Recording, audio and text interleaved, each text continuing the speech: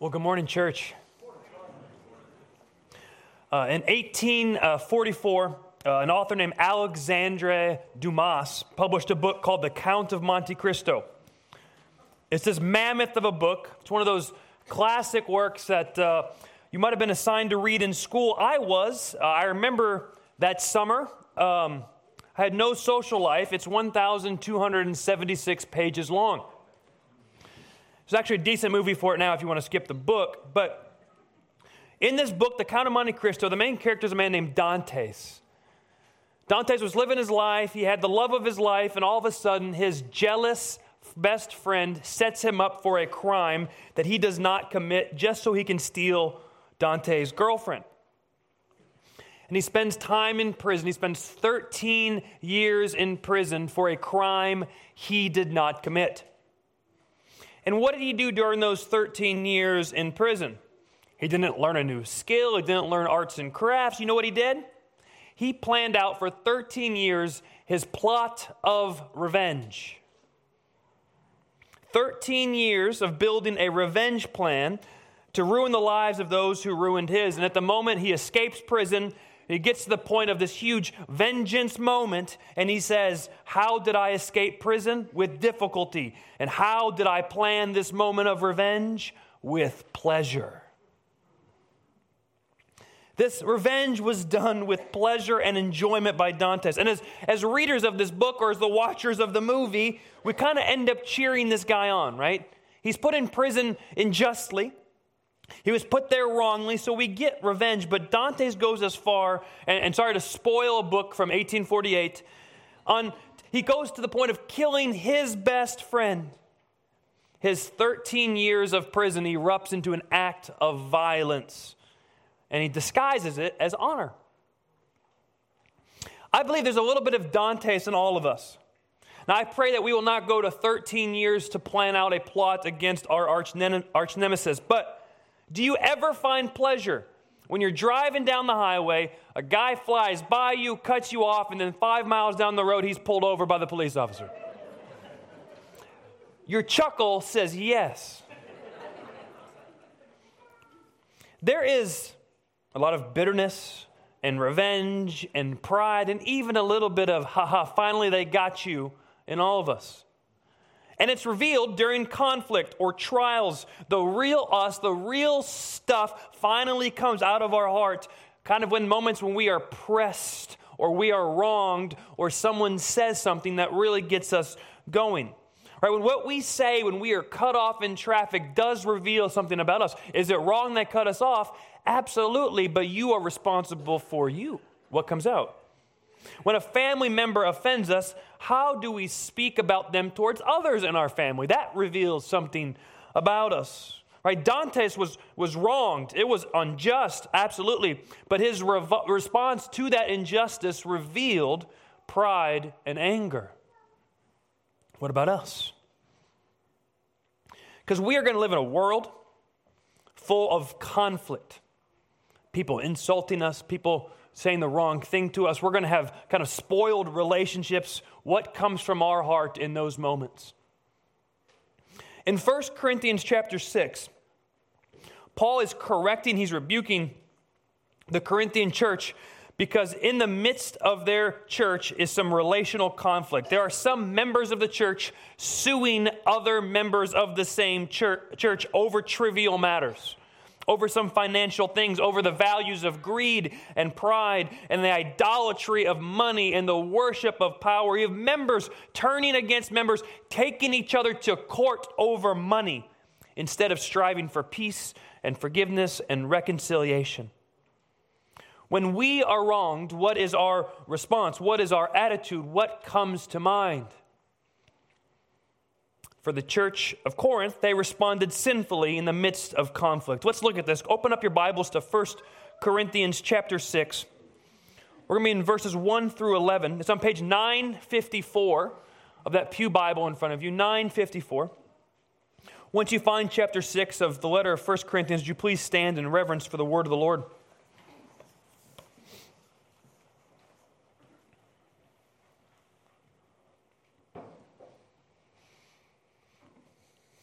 When one of you has a grievance against another, does he dare go to law before the unrighteous instead of the saints? Or do you not know that the saints will judge the world, and if the world is to be judged by you, you are incompetent to try trivial cases? Do you not know that we are to judge angels? How much more then matters pertaining to this life? So if you have such cases, why do you lay them before those who have no standing in the church? I say this to your shame. Can it be that there is no one among you wise enough to settle a dispute between the brothers? But brother goes to law against brother, and that before unbelievers. To have all lawsuits at all with one another is already a defeat for you. Why not rather suffer wrong? Why not rather be defrauded, but you yourselves wrong and defraud even your own brothers? Or do you not know that the unrighteous will not inherit the kingdom of God?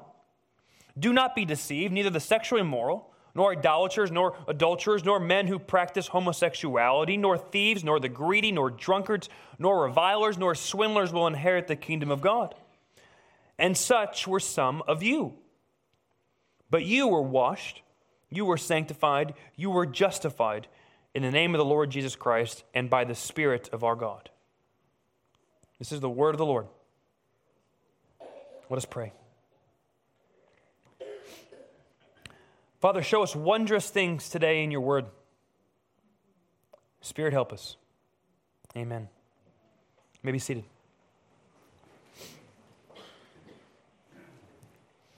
In the city of Corinth, it was common for people of power and wealth to take the poor to court. The rich, though they had plenty of money, always wanted more money, and the court systems favored the powerful and the prestigious and the rich. So it was common in the first century to take someone to court over small matters. This was the way of the world, the way of Corinth, the way of Rome. All about power and money and prestige. Who is more powerful than the other person?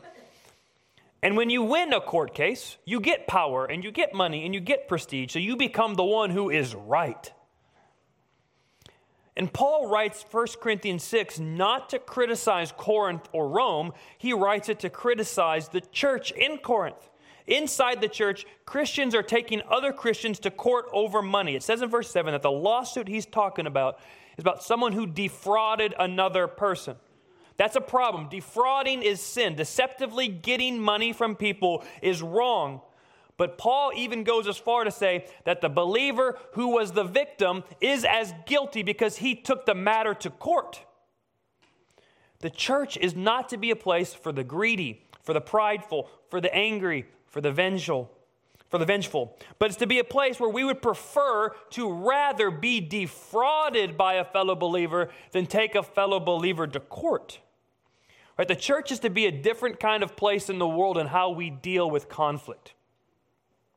Now, Paul, and not myself as the preacher this morning, I'm not going to tell you never to do a lawsuit. I'm not saying that. That's not what this is about. It's not saying don't ever have lawsuits. But this is saying that this decision was so simple in the eyes of Paul that based on the offense that was going on, based on what the church community should be, a lawsuit in the situation is ridiculous. Because of all places and all people in the world, churches should be able to handle internal conflict in a mature way. The church are a people saved by Jesus, forgiven by Jesus, given safety by Jesus. So shouldn't we be the ideal people to offer grace and forgiveness and safety to others? Think about it. We have offended God. If you are a human being, you have offended God. We've sinned against him. We have opposed him. We have rebelled against him. We've resisted his commandments. There was relational conflict between God and us, and we were the offending, guilty party. Our sin was directly against him, and what did God do? Actually, what did God not do? He did not take us right to court, show the evidence, be the judge, send us right away to hell, wipe us off the planet. He could have done that. We would have been guilty and said, that is true. I deserve this. But instead, God saw the charges against us. He felt the charges inside his own God's soul. And what did he do? He sought peace and reconciliation and grace with us. So he sent Jesus.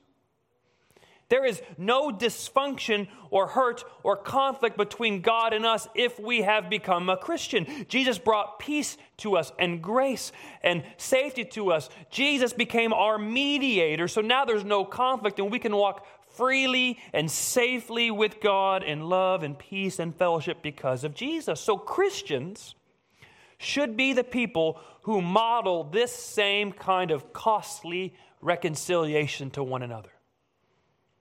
The same peace, the same forgiveness, the same safety. Just how Jesus treated us, we are called to treat others in that same way. Our first instinct in these walls with these people who we belong to should be, how can I be Jesus to them? So Paul here is rebuking the church in Corinth for acting more like the world in how they handle conflict than how they act like Jesus. So in this text, Paul's going to call out this lawsuit mentality. He's going to correct them and rebuke them, but he does it first by beginning and by ending by reminding the church who they are in Jesus. If you know who you are in Jesus, it actually frees you to forgive one another.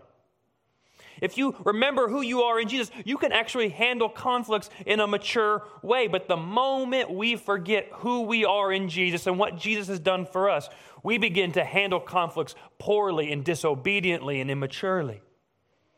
So the context here is a lawsuit, but it speaks to all conflicts we're going to face in the church or even outside of the church. Right? You might have a disagreement with a Christian even in this room today.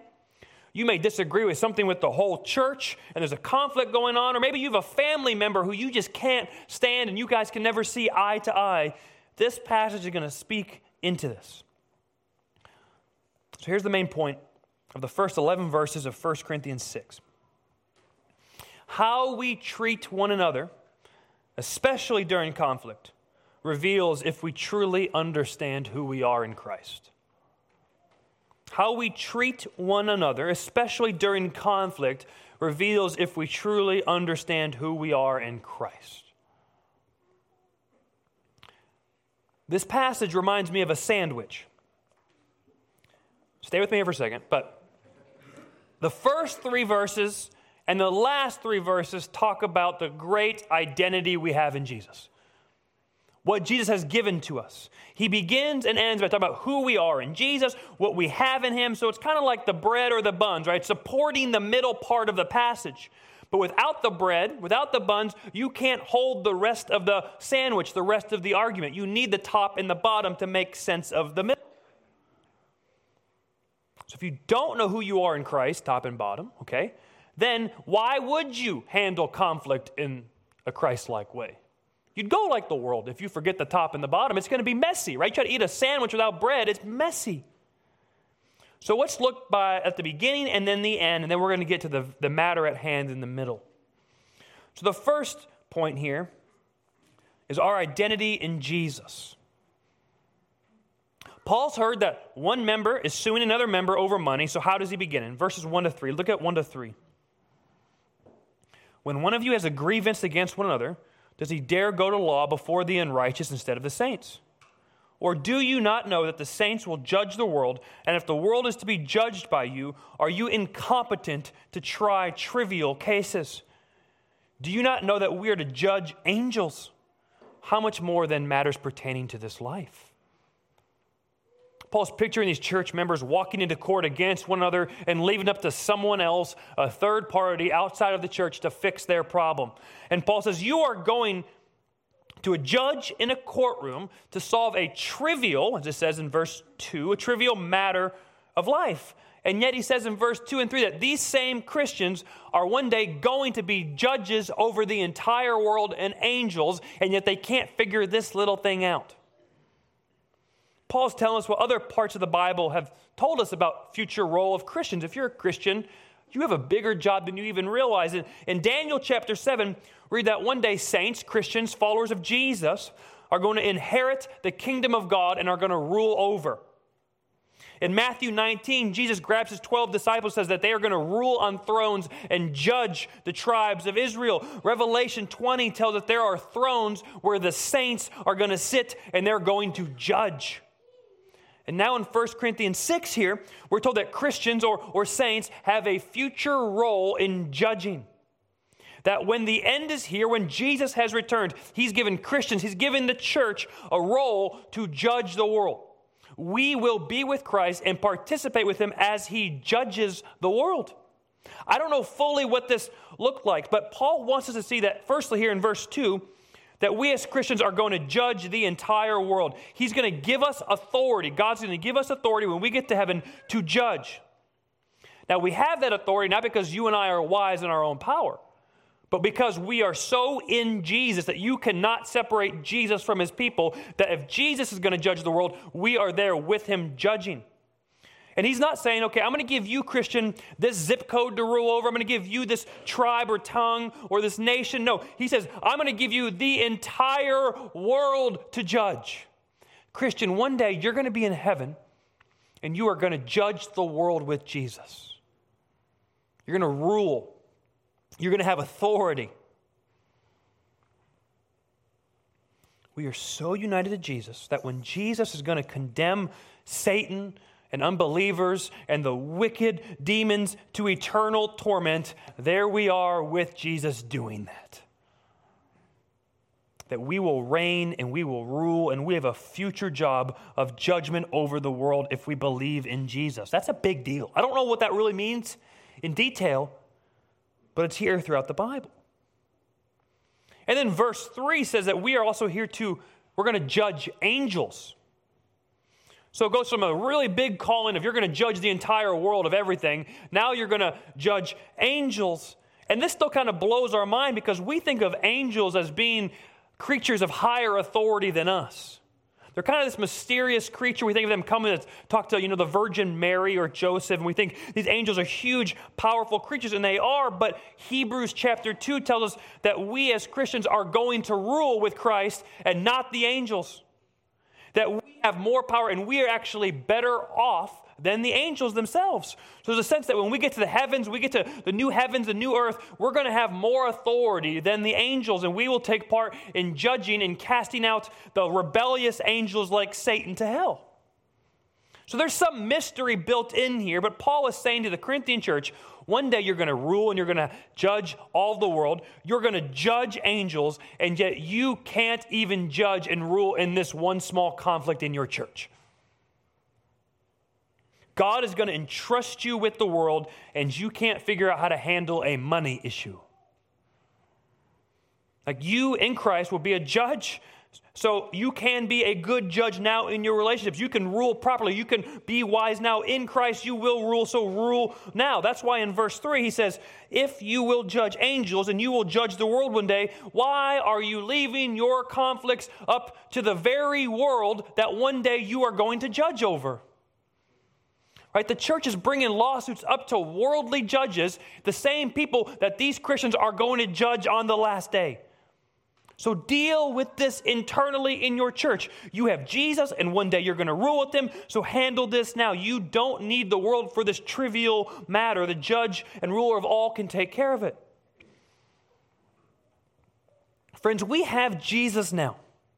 Yes, one day we're going to have him without distraction and all limitations will be gone, but we have the ruler Jesus, the wisdom of Christ, the power of Christ that we can handle conflicts in our own. We don't need the world to solve them all for us. Now there's times maybe where you need to go to court and talk about things, but we're talking about trivial matters here. We have Jesus. We don't need to go to someone else outside of the church. Like, it's as if a Major League Baseball player like Babe Ruth shows up to your Little League game and asks the coach for batting help. Like, that wouldn't happen. It's as if Jimi Hendrix walks up to me and says, Troy, I heard you took 5 guitar lessons when you were 12. Can you give me some help, please? We're going to judge the world one day, and we have Christ. Are we not equipped to handle relational conflict? We don't need to borrow the world's values of vengeance or power or greed to overcome someone. We will judge the people who love power and greed and vengeance one day in Christ. We don't need to join them now. We are in Christ. That's the first couple of verses here, but let's look at the last few verses in verses 9 to 11. So we have our future role of what we're going to be doing, but Paul reminds us of who we are in Christ now, the work that's already finished. In verse 9 it says, "Or do you not know that the unrighteous will not inherit the kingdom of God?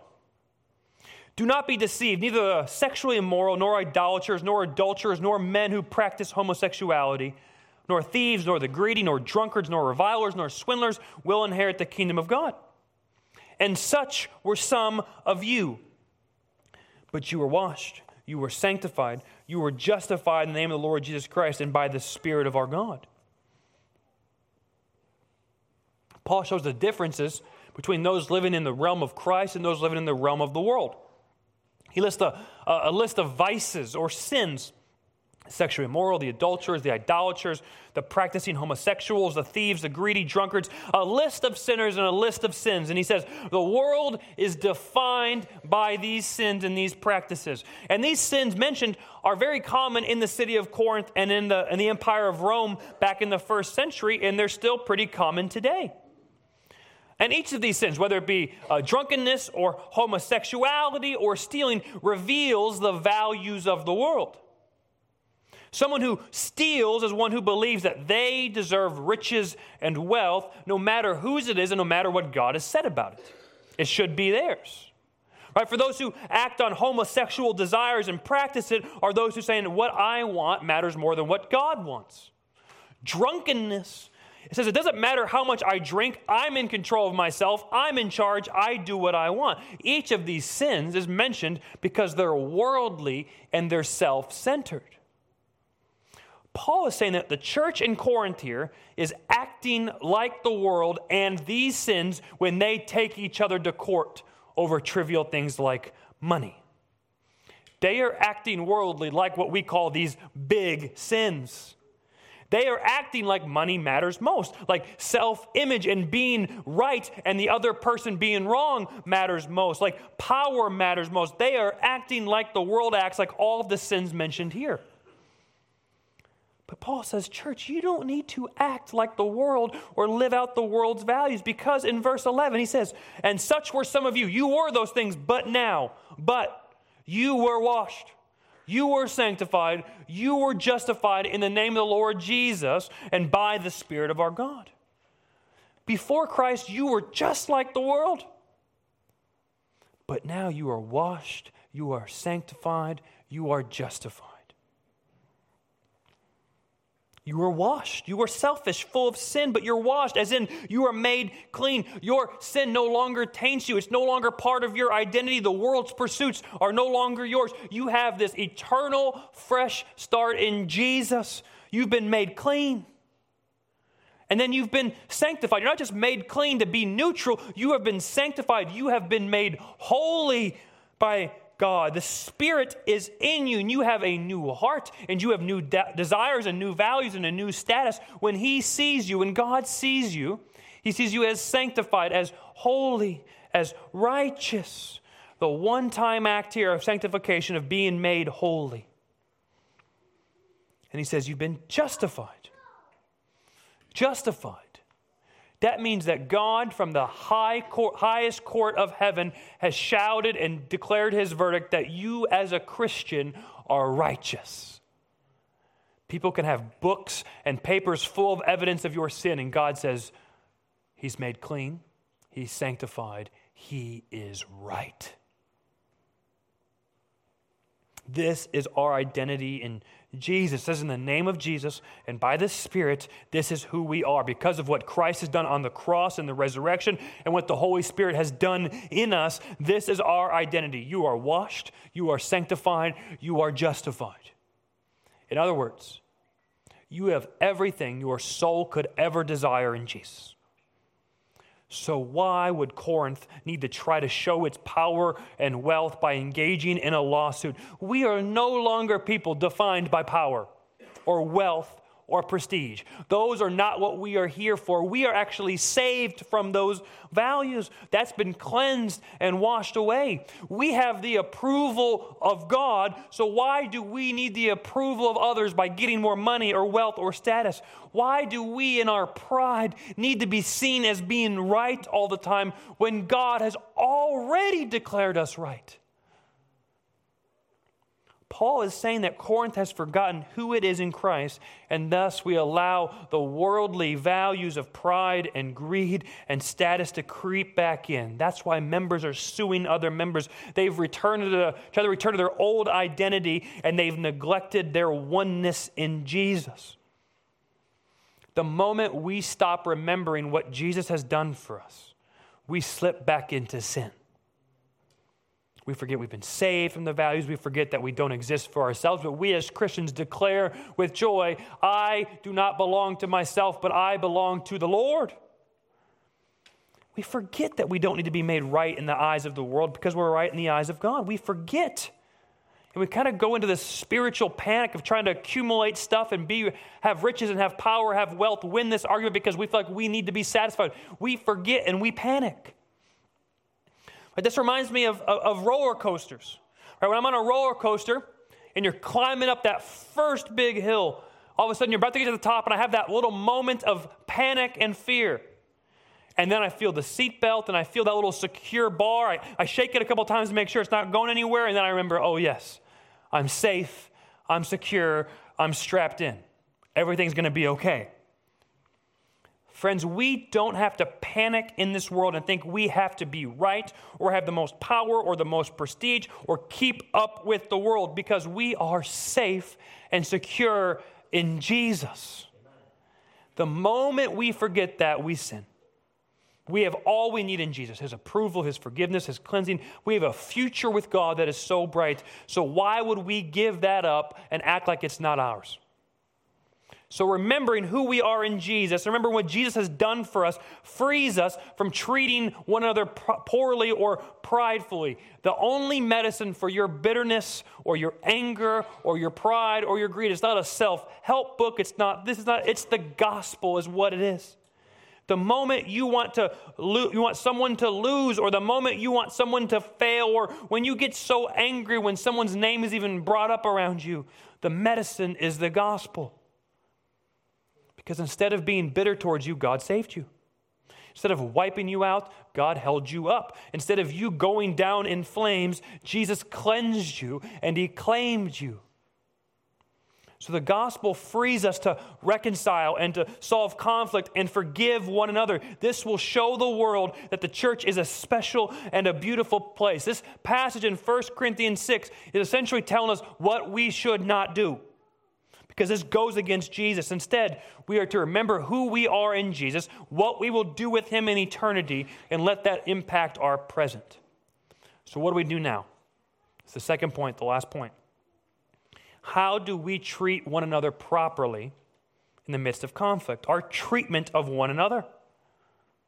Look at verses 4 to 8. So if you have such cases, why do you lay them before those who have no standing in the church? I say this to your shame. Can it be that there is no one among you wise enough to settle a dispute between the brothers? But brother goes to law against brother, and that before unbelievers. To have lawsuits at all with one another is already a defeat for you. Why not rather suffer wrong? Why not rather be defrauded? But you yourselves wrong and defraud even your own brothers. Paul says in verse 5 that this church should feel ashamed over this. Instead of reconciling in the church, they're now in a court for all the world to see. And Paul says in verse 7 that no matter who wins or loses in this courtroom, both parties have lost. To have lawsuits with another Christian here is already a defeat for you, is what he says. As in, not only does the world see that the church is no different than the world, but also your own church is now not going to be able to live in the harmony it is called to live in. This is a lose-lose. Paul describes this lawsuit in verse 6 as brother against brother. Don't read past that too quickly. Brother against brother. This is language used to show the intimate and the family relationship we are called to have in the church. We at CVBC are a family of God. We are the church. Christ is the head. We are the body. We're so connected to each other, we are not to be separated.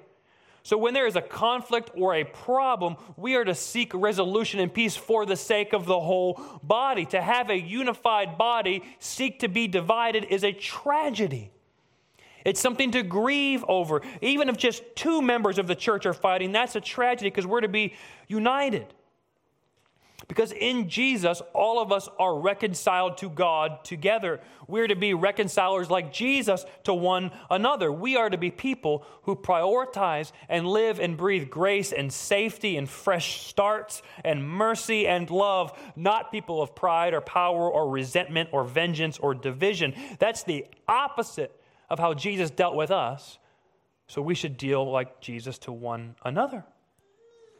So when there is conflict, we seek reconciliation. That means we seek peace and unity and harm and going back in the right direction. So any bitterness that we have towards someone else in this church, for example, is an emergency that we need to handle.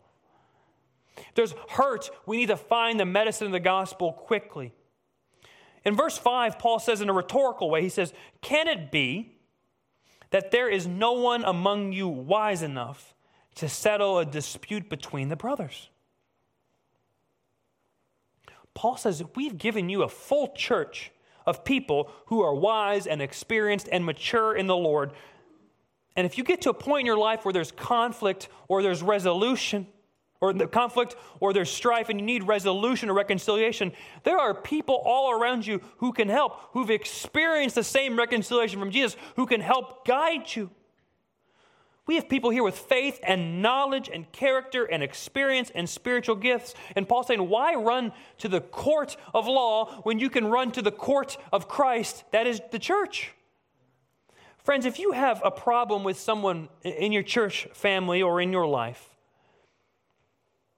even if they are the ones who are in the wrong, you have the role of being the Christ-like, loving, peaceable, pursuing person to seek reconciliation. You can't make them follow through. You can't make them accept reconciliation, but you can try to pursue as God has pursued us. And if you need help, as this passage says, we are here to help. If you need wisdom, you have church members nearby here. If you don't know where to go, please reach out to the elders.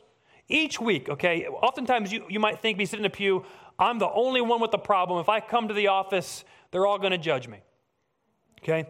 I walk into the office at 9 a.m. to work, and I have loads of problems personally, right? But then we also have people who come in with conflict situations who need wisdom about financial stuff. You know, if they've gone through maybe some messy marriages, there's counseling going on, there's advice being given. It could be something small, something big. And we look at that as an opportunity to say, we are the family of God together. But I want to encourage you to take your conflict, take your bitterness, or your anger that you feel towards someone and get help with it.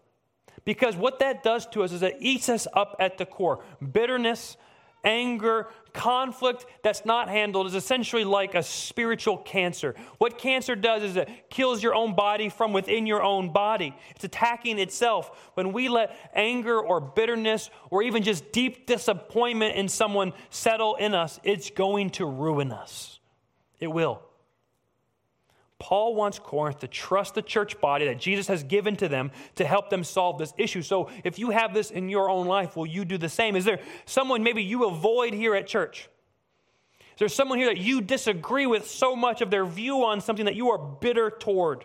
Right? Will you be like Christ and pursue them and talk? Ask for forgiveness. Seek out peace. Start a conversation, because you and I, we did not pursue Jesus when we were in sin. He pursued us. We only love God because God first loved us. Can we do the same? Don't wait and, hey, I'm going to let them make the first move. No, you go with the grace of Christ to that person. You know, we as elders, as the pastors here, we never want to come off as being unreachable.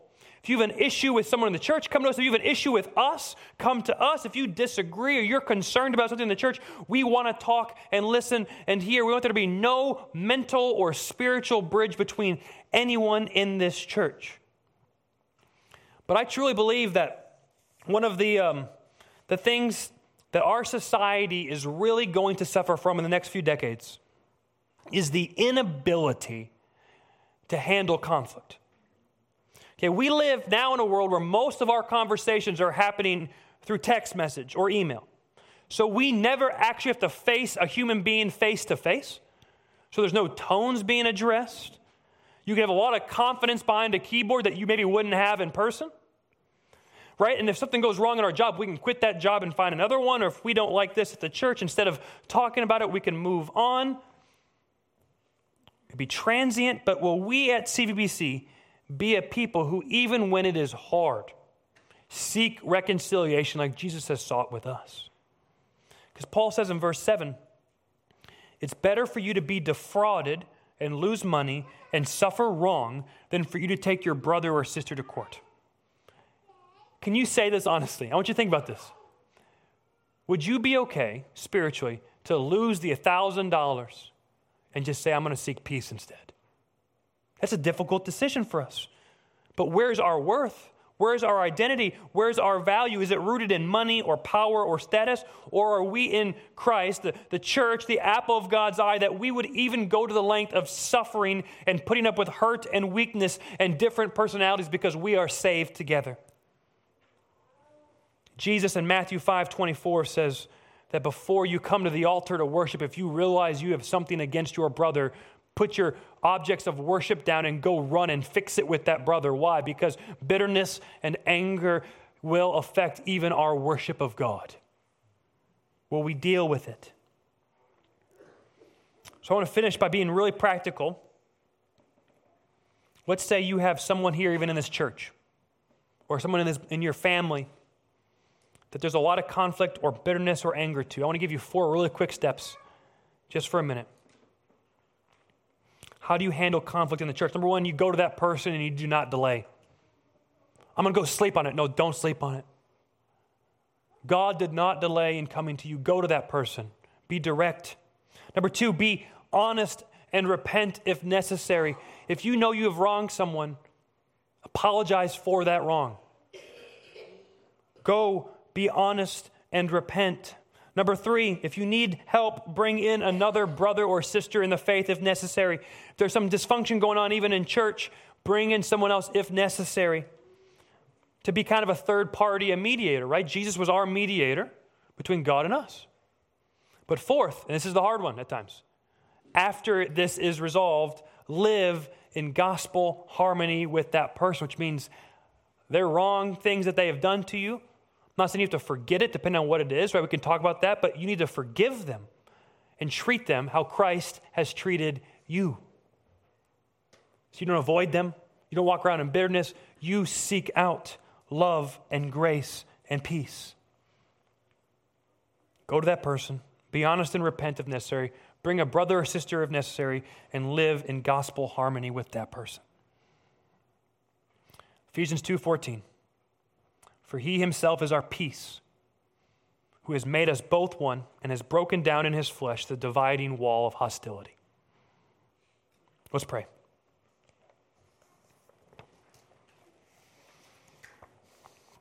Father, we thank you that you did not hold our sin against us, but as Psalm 103 says, that you have tossed our sin as far as the east is from the west. And now you are nothing but full of steadfast love and mercy and compassion for your children. Lord, I pray that we have opportunities to uniquely demonstrate this love and mercy by forgiving those who have hurt us, by seeking out reconciliation with those we need to. But Lord, let us be overwhelmed with the grace that your Son Jesus has brought to us, that we are no longer in war against you, but we have peace. So Jesus, let us sing out of thankfulness for reconciliation with God. In the sweet name of Jesus we pray. Amen.